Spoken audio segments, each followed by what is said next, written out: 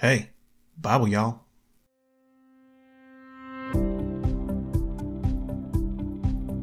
Hey everybody, welcome back to the Bible Y'all podcast for Monday, January 8th. Happy Argyle Day, which celebrates a specific pattern of plaid that originated in County Argyll, Scotland, and not John McClane's limo driver in Die Hard. But it should. He was cool. And long as we're here, let's go on and settle this. There's two kinds of people. Those who think Die Hard is a Christmas movie, and those who are wrong and need to reevaluate their decision-making paradigm. It 100% is a Christmas movie, cause almost none of the plot devices would work if it wasn't for Christmas. I mean, McClane's wife is named Holly, for Pete's sake. Round our house, it ain't Christmas till Hans Gruber does a backflip off of Nakatomi Plaza, and Ralphie gets his BB gun. Lethal Weapon, however, is not. And it's too bad today ain't about the limo driver, cause it's missing a great crossover opportunity. Cause it's also National Man Watchers Day, and the squaw loves to watch John McClane take care of business. She considers Die Hard to be a chick flick, best wife ever that she is.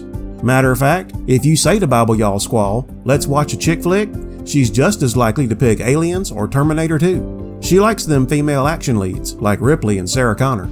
And long as we're settling controversies, Ripley's tough and all, but she's no Sarah Connor.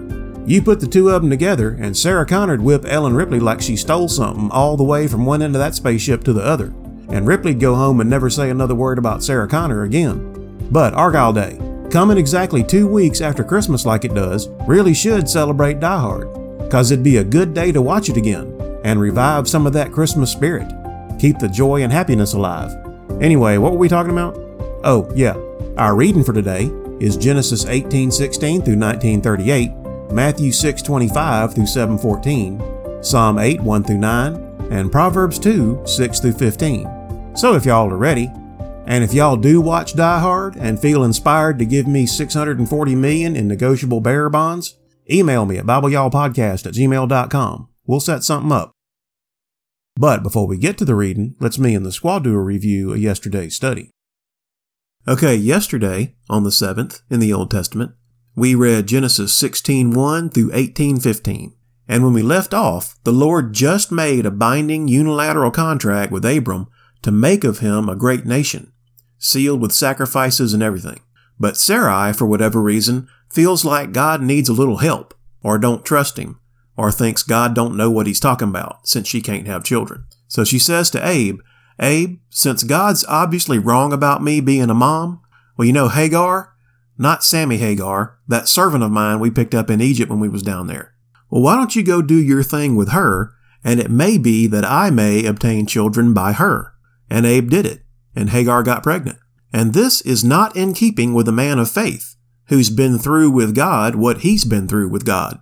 So either Abe was reluctant and had to be convinced, because it says Abram hearkened to the voice of Sarai, which means he doesn't trust God after all. Or Abe was like, score, got me a hall pass, which makes him a bad person.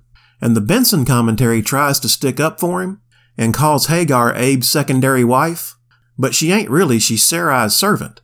And Sarai even says she's the one who's going to get the children he has by her. And verse 3 does say Sarai took Hagar, her maid, the Egyptian, and gave her to her husband Abram to be his wife. But verse 4 still calls Sarai her mistress.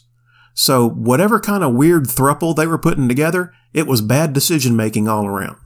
And long as we're on the subject, it's important to keep in mind that marriage for us in our culture is very different than it was for them back then. Most women today aren't at risk of dying without a husband, from like starvation or roving gangs of marauders and such. Women today get to choose who they want to marry. Back then, there was a lot more urgency to it. And we can argue about the morality of polygamy, but back then, it was a way to protect women and keep the race alive. Because let's say you live in Shemeber with, say, 5,000 other families, and Chedorlaomer comes through and slaughters all but like 100 men in the village. Well, there's a lot of women that suddenly need husbands to provide for them and give them children to work the farm and care for them in their old age. And they need them right now, or everybody starves. So we can maybe cut them both some slack, but bottom line, they messed up. 'Cause, wouldn't you know it, Sarai and Hagar all of a sudden hate each other. And who could have seen that coming?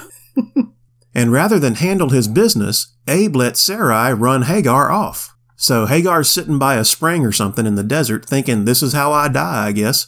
And an angel visits her. And he's like, I got good news and bad news.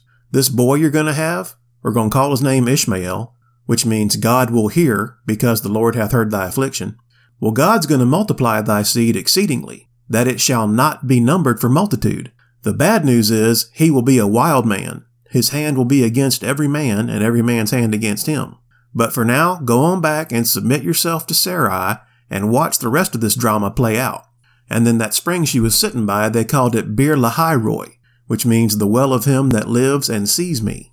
And I just want to say that all that's true about women being vulnerable in their culture, but women were considered property and considered each other property too. So when the properties became competitive, Sarah blamed Abram, and he responds with, she's yours, handle it. And the weakness of humanity is throughout the Bible, but God still talks to us. And this chapter wraps up by saying Abram was 86 years old when Hagar bare Ishmael to Abram. He was 86, which given his age when he died, I'm guessing would be like 40s for us, but I don't pretend to know how that works. So anyway, in chapter 17, surprisingly, Abe has to wait 13 years to hear from God again, when he was 99. So remember that next time you get impatient with God. And God shows up and tells him one more time that he's going to have lots of descendants. He says, I will make thee exceeding fruitful, and I will give unto thee all the land of Canaan. And I find it hysterical that God just goes right into giving him instructions on circumcision at 8 days old, which, by the way, is medically the best time to do it. You can look that up later. And how this is a sign of his covenant. As if Abe ain't been waiting for this like 30 or 40 years already. But God's like that, though. Abe didn't need to know till now, so why bother to tell him? And here's something interesting. He also changes both their names. Abram is now Abraham, which means father of many nations, and Sarai is now Sarah, which means princess. And somebody preached one time that all God did was add an H sound to them both, a breath sound, a huh. And breath is symbolic of the Holy Spirit, as if to say the Holy Spirit now indwells them both. And in verse 16, God tells him this great nation is going to come from yours and Sarah's kid. And Abe laughs at him, which only he could get away with that. And he's like, she's 90. I'm 99. You really expect me to believe we're going to have kids? Why don't you just use Ishmael? That's why we had him for you in the first place. But God's like, well, since when do we do things your way? And as for Ishmael, I've blessed him, and I will make him fruitful. But my covenant will I establish with Isaac, which Sarah shall bear unto thee at this set time in the next year. And he left off talking with him, and God went up from Abraham. Nobody drops a mic like God. So, following God's instructions, Abe circumcises everybody in his organization, including himself and Ishmael. And when I get to heaven, I'm going straight to Blockbuster, and the second video I'm checking out is the one of how he convinced all these guys to go through with that. You want us to what? Oh, well, he was boss. So yeah, at least 13 years passed since the unilateral covenant demonstration. And then it's like we get the consideration of that contract. Abraham slept.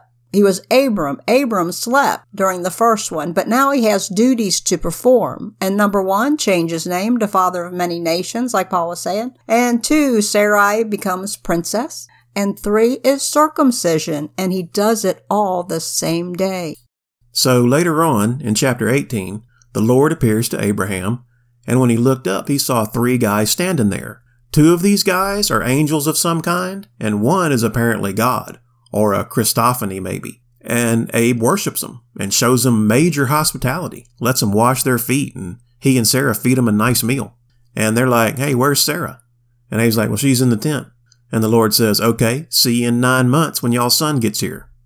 And Sarah overhears this and laughs just like Abe did in the last chapter, because she's like, these dudes must be crazy. But the Lord said unto Abraham, wherefore did Sarah laugh? Is anything too hard for the Lord? And Sarah's like, I didn't laugh. But he's like, I just heard you laugh. Don't laugh at God. But that's where we stop reading. Yeah, now Hebrews 11:11 tells us that through faith, this 90-year-old woman received strength to conceive seed. and was delivered of a child when she was past age, because she judged him faithful who had promised. Now God put words of faith in their mouths by changing their names. Abraham called her princess, and she called him father of many nations. And then in the New Testament, we read Matthew 6, 1 through 24. And Jesus is still preaching on the Mount, and he's still preaching radical concepts. And he starts out by saying, "Do not your alms before men. Do not act all holy and pious just to get approval of the other religious people you hang out with. Because that's actually pride, which is the opposite of holy. If you want to be holy, don't even tell anybody. Do it all in private, not for attention. Don't pray or give to charity or stuff for rewards, but do it because it's the right thing to do. And when you pray, don't use vain repetitions like the heathen do, as if they'll be heard more because they speak a lot. After this manner, therefore, pray ye." And then he says what we call the Lord's Prayer, which he meant as a kind of outline for prayer, and which we all know because we all learned to recite it as a vain repetition and not as an outline like he wanted. So, irony. And part of that prayer is about forgiveness. And he reiterates that point that if you want forgiveness, you gotta forgive. And then he just bottom lines it. He says, don't do what you do just for earthly reward, because all this is gonna burn. But lay up for yourselves treasures in heaven. For where your treasure is, there will your heart be also. So are you worldly or heavenly minded? Show me your bank statement and I'll tell you. Then he says some stuff about the eye being the light of the body. And his point is, don't just chase after every lust you see, especially riches. Because no man can serve two masters. Either he will hate the one and love the other, or else he will hold to the one and despise the other. You cannot serve God and mammon. And mammon means riches. And my understanding is it really means like the spirit of worldly wealth, like in an idol to be worshipped. And the commentaries argue about whether there was actually a god called Mammon that they worshipped, but it don't really change anything either way. But that's as far as we read. And I see Jesus going for integrity and wholeness. I mean, that's what he's expressing to us here. Living true so that we can live for him. It's impossible to serve two masters. We can lay up treasures in heaven when we operate out of wholeness and integrity. It's the generalized responsibility. I mean, that's stress. When it's generalized, responsibility is the ability to respond to something specifically. We are reading about Abraham, and Hebrews 11:10 tells us that by faith, Abraham sojourned in the promised land, living in tents with heirs, because he looked for a city which hath foundations, whose builder and maker is God. Jesus is teaching us to be citizens of the kingdom of God. Like we pray, thy kingdom come, thy will be done. And then in Psalms, we read Psalm 7, 1 through 17. And this is a Shiggaion of David, which he sang unto the Lord concerning the words of Cush the Benjamite. And a Shiggaion is a lyrical poem composed under strong mental emotion, a song of impassioned imagination. And Cush was probably a follower of Saul in his conflict with David, since Saul was also a Benjamite, but they don't know for sure who he was. Whatever, David never ran out of enemies. And in this psalm, he's begging God for protection and repenting for whatever he did to bring this on himself. He asked for the wickedness of the wicked to come to an end and to establish the just. And he spends the last few verses expressing his faith that God will do exactly that. David is singular in purpose. And in Proverbs, we read Proverbs 2, 1 through 5. And I'm not going to read it again, but basically wisdom is finished with standing out in the street and hollering at you. Now we're back to Solomon talking to his boy. And he basically says, son, all that stuff wisdom just shouted at you, what she said. You need to seekest her as silver and searchest for her as for hid treasures. Then shalt thou understand the fear of the Lord and find the knowledge of God. And I'm going to break this one down like this. We receive the word, bury them in our hearts. With his words buried or kept in our hearts, we're inclined to hear wisdom call. If we hear wisdom call, then we can apply our hearts to understanding and pray for knowledge and how to seek wisdom like hidden treasure. And then we will understand the fear of the Lord. And it's the fear of the Lord that begins the whole process. We have to choose it first, but by the end of it, through this process, we begin to understand it. And we find the knowledge of God. But that's the end of our review of yesterday's study. Thanks for your help, babe. Our reading in the Old Testament for January 8th is Genesis 18:16 through 19:38. And the men rose up from thence and looked toward Sodom, and Abraham went with them to bring them on the way. And the Lord said, Shall I hide from Abraham that thing which I do, seeing that Abraham shall surely become a great and mighty nation, and all the nations of the earth shall be blessed in him? For I know him, that he will command his children and his household after him, and they shall keep the way of the Lord to do justice and judgment, that the Lord may bring upon Abraham that which he hath spoken of him. And the Lord said, Because the cry of Sodom and Gomorrah is great, and because their sin is very grievous, I will go down now, and see whether they have done altogether according to the cry of it which is come unto me. And if not, I will know. And the men turned their faces from thence, and went toward Sodom. But Abraham stood yet before the Lord. And Abraham drew near, and said, Wilt thou also destroy the righteous with the wicked? Peradventure there be 50 righteous within the city. Wilt thou also destroy, and not spare the place for the 50 righteous that are therein? That be far from thee to do after this manner, to slay the righteous with the wicked, and that the righteous should be as the wicked. That be far from thee. Shall not the judge of all the earth do right? And the Lord said, If I find in Sodom 50 righteous within the city, then I will spare all the place for their sakes. And Abraham answered and said, Behold now, I have taken upon me to speak unto the Lord, which am but dust and ashes. Peradventure there shall lack 5 of the 50 righteous. Wilt thou destroy all the city for lack of 5? And he said, If I find there 40 and 5, I will not destroy it. And he spake unto him yet again, and said, Peradventure there shall be 40 found there. And he said, I will not do it for 40's sake. And he said unto him, O let not the Lord be angry, and I will speak. Peradventure there shall 30 be found there. And he said, I will not do it if I find 30 there. And he said, Behold now, I have taken upon me to speak unto the Lord. Peradventure there shall be 20 found there. And he said, I will not destroy it for 20's sake. And he said, O let not the Lord be angry, and I will speak yet but this once. Peradventure 10 shall be found there. And he said, I will not destroy it for 10's sake. And the Lord went his way as soon as he had left communing with Abraham, and Abraham returned unto his place. Chapter 19. And there came 2 angels to Sodom at even, and Lot sat in the gate of Sodom. And Lot, seeing them, rose up to meet them. And he bowed himself with his face toward the ground. And he said, Behold now, my lords, turn in, I pray you, into your servant's house, and tarry all night, and wash your feet, and ye shall rise up early and go on your ways. And they said, Nay, but we will abide in the street all night. And he pressed upon them greatly. And they turned in unto him, and entered into his house. And he made them a feast, and did bake unleavened bread, and they did eat. But before they lay down, the men of the city, even the men of Sodom, compassed the house round, both old and young, all the people from every quarter. And they called unto Lot, and said unto him, Where are the men which came into thee this night? Bring them out unto us, that we may know them. And Lot went out at the door unto them, and shut the door after him, and said, I pray you, brethren, do not so wickedly. Behold now, I have 2 daughters which have not known man. Let me, I pray you, bring them out unto you, and do ye to them as is good in your eyes. Only unto these men do nothing. For therefore came they under the shadow of my roof. And they said, Stand back. And they said again, This one fellow came into sojourn, and he will needs be a judge. Now will we deal worse with thee than with them. And they pressed sore upon the man, even Lot, and came near to break the door. But the men put forth their hand, and pulled Lot into the house to them, and shut to the door. And they smote the men that were at the door of the house with blindness, both small and great, so that they wearied themselves to find the door. And the men said unto Lot, Hast thou here any besides? Son-in-law, and thy sons, and thy daughters, and whatsoever thou hast in the city, bring them out of this place.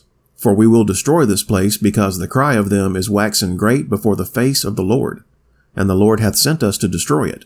And Lot went out, and spake unto his sons-in-law, which married his daughters, and said, Up, get you out of this place, for the Lord will destroy this city. But he seemed as one that mocked unto his sons-in-law. And when the morning arose, then the angels hastened Lot, saying, Arise, take thy wife and thy 2 daughters which are here, lest thou be consumed in the iniquity of the city. And while he lingered, the men laid hold upon his hand, and upon the hand of his wife, and upon the hand of his 2 daughters, the Lord being merciful unto him. And they brought him forth, and set him without the city. And it came to pass, when they had brought them forth abroad, that he said, Escape for thy life, look not behind thee, neither stay thou in all the plain. Escape to the mountain, lest thou be consumed. And Lot said unto them, O not so, my lord, behold now, thy servant hath found grace in thy sight, and thou hast magnified thy mercy, which thou hast shewed unto me in saving my life. And I cannot escape to the mountain, lest some evil take me, and I die. Behold now, this city is near to flee unto, and it is a little one. O let me escape thither. Is it not a little one? And my soul shall live. And he said unto him, See, I have accepted thee concerning this thing also, that I will not overthrow this city for the which thou hast spoken. Haste thee, escape thither, for I cannot do anything till thou be come thither. Therefore the name of the city was called Zoar. The sun was risen upon the earth when Lot entered into Zoar.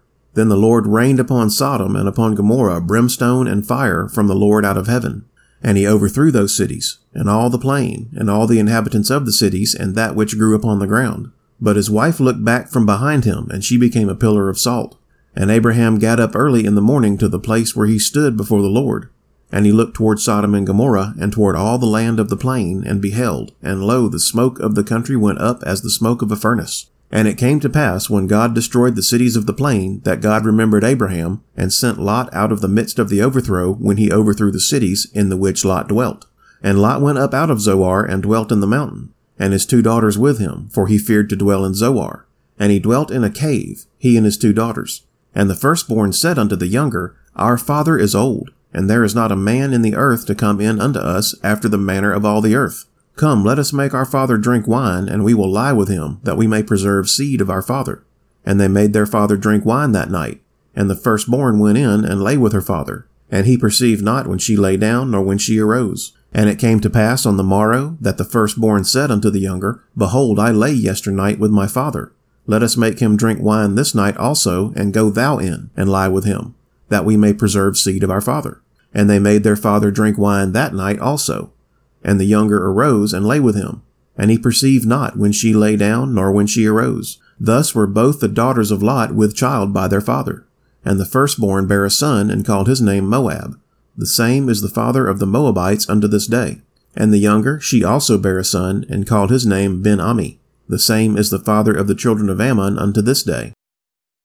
Our reading in the New Testament for January 8th is Matthew 6:25 through 7:14. Therefore I say unto you, take no thought for your life, what ye shall eat or what ye shall drink, nor yet for your body, what ye shall put on. Is not the life more than meat, and the body more than raiment? Behold the fowls of the air, for they sow not, neither do they reap, nor gather into barns, yet your heavenly Father feedeth them. Are ye not much better than they? Which of you by taking thought can add 1 cubit unto his stature? And why take ye thought for raiment? Consider the lilies of the field, how they grow. They toil not, neither do they spin. And yet I say unto you that even Solomon in all his glory was not arrayed like one of these. Wherefore, if God so clothe the grass of the field, which today is and tomorrow is cast into the oven, shall he not much more clothe you, O ye of little faith? Therefore take no thought, saying, What shall we eat, or what shall we drink, or wherewithal shall we be clothed? For after all these things do the Gentiles seek. For your heavenly Father knoweth that ye have need of all these things. But seek ye first the kingdom of God and his righteousness, and all these things shall be added unto you. Take therefore no thought for the morrow, for the morrow shall take thought for the things of itself. Sufficient unto the day is the evil thereof. Chapter 7. Judge not that ye be not judged. For with what judgment ye judge, ye shall be judged. And with what measure ye mete, it shall be measured to you again. And why beholdest thou the mote that is in thy brother's eye, but considerest not the beam that is in thine own eye? Or how wilt thou say to thy brother, Let me pull out the mote out of thine eye, and behold, a beam is in thine own eye? Thou hypocrite, first cast out the beam out of thine own eye, and then shalt thou see clearly to cast out the mote out of thy brother's eye. Give not that which is holy unto the dogs, neither cast ye your pearls before swine, lest they trample them under their feet, and turn again and rend you. Ask, and it shall be given to you. Seek, and ye shall find. Knock, and it shall be opened unto you. For every one that asketh receiveth, and he that seeketh findeth, and to him that knocketh it shall be opened. Or what man is there of you, whom if his son ask bread, will he give him a stone? Or if he ask a fish, will he give him a serpent? If ye then, being evil, know how to give good gifts unto your children, how much more shall your Father which is in heaven give good things to them that ask him? Therefore all things whatsoever ye would that men should do to you, do ye even so to them. For this is the law and the prophets. Enter ye in at the strait gate, for wide is the gate and broad is the way that leadeth to destruction, and many there be which go in thereat. because strait is the gate and narrow is the way which leadeth unto life, and few there be that find it. Our reading in Psalms for January 8th is Psalm 8, 1 through 9. To the chief musician upon Gittith, a psalm of David. O Lord, our Lord, how excellent is thy name in all the earth, who hast set thy glory above the heavens. Out of the mouth of babes and sucklings hast thou ordained strength, because of thine enemies, that thou mightest still the enemy and the avenger. When I consider thy heavens, the work of thy fingers, the moon and the stars, which thou hast ordained, what is man that thou art mindful of him, and the son of man that thou visitest him? For thou hast made him a little lower than the angels, and hast crowned him with glory and honor. Thou madest him to have dominion over the works of thy hands. Thou hast put all things under his feet, all sheep and oxen, yea, and the beasts of the field, the fowl of the air, and the fish of the sea, and whatsoever passeth through the paths of the seas. O Lord, our Lord, how excellent is thy name in all the earth. And our reading in Proverbs for January 8th is Proverbs 2, 6 through 15. For the Lord giveth wisdom. Out of his mouth cometh knowledge and understanding. He layeth up sound wisdom for the righteous. He is a buckler to them that walk uprightly. He keepeth the paths of judgment, and preserveth the way of his saints. Then shalt thou understand righteousness and judgment, and equity, yea, every good path. When wisdom entereth into thine heart, and knowledge is pleasant unto thy soul, discretion shall preserve thee, understanding shall keep thee, to deliver thee from the way of the evil man, from the man that speaketh froward things, who leave the paths of uprightness to walk in the ways of darkness, who rejoice to do evil, and delight in the frowardness of the wicked, whose ways are crooked, and they froward in their paths. And that's that for the 8th. Okay, y'all, let's do our 30-second meditation. Speaking of playing God like we was, I figured maybe we ought to do a week on persecution. So today's prayer is on Psalm 23, verse 4, which says, Yea, though I walk through the valley of the shadow of death, I will fear no evil, for thou art with me. Thy rod and thy staff, they comfort me. So hit the 30-second back button on your podcast player a couple times and meditate with me for a little while on the promise of persecution, because prayer is the heavy artillery in the armor of God. So if you're ready, let's go. Father God, nowhere in your word do you promise that life will be easy. Many of your children around the world face the shadow of death daily, but we have no reason to fear evil that would persecute or martyr us, for the worst those people can do is kill us. We know there is far more to life than life on earth, and we take comfort in knowing you are in control. Though the beast and his system may win some battles, you, Lord, have won the war. We praise you in Jesus' name, amen. Okay, that's all the Bible yawling I got for you tonight. Thank you, Father, for letting us study your word and for the gift of salvation through your Son, Jesus Christ. Please bless and keep everybody who's listening, and let this podcast be of some kind of help. Amen. You can look for us on Podbean, Spotify, iHeartRadio, Amazon, Google, CastBox, and Facebook. If you like Bible Y'all and you want to support it, best thing y'all can do is to pray for me and Bible Y'all Squall and all our friends and family. If you got any prayer requests, email them to BibleYallPodcast@gmail.com. Otherwise, just go on out and try to make the world a better place. And if you ain't gonna make things any better, just try not to make them any worse. Thanks everybody, and God bless y'all.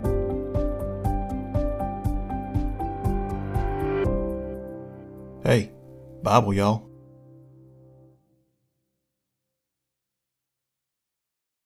Well, you know Hagar? Not Sammy Hagar, that servant of mine we picked up in Egypt when we was down there. Can't believe you're not going to laugh at that. Who's Sammy? Who's Sammy Hagar? We have to have a talk when this is over.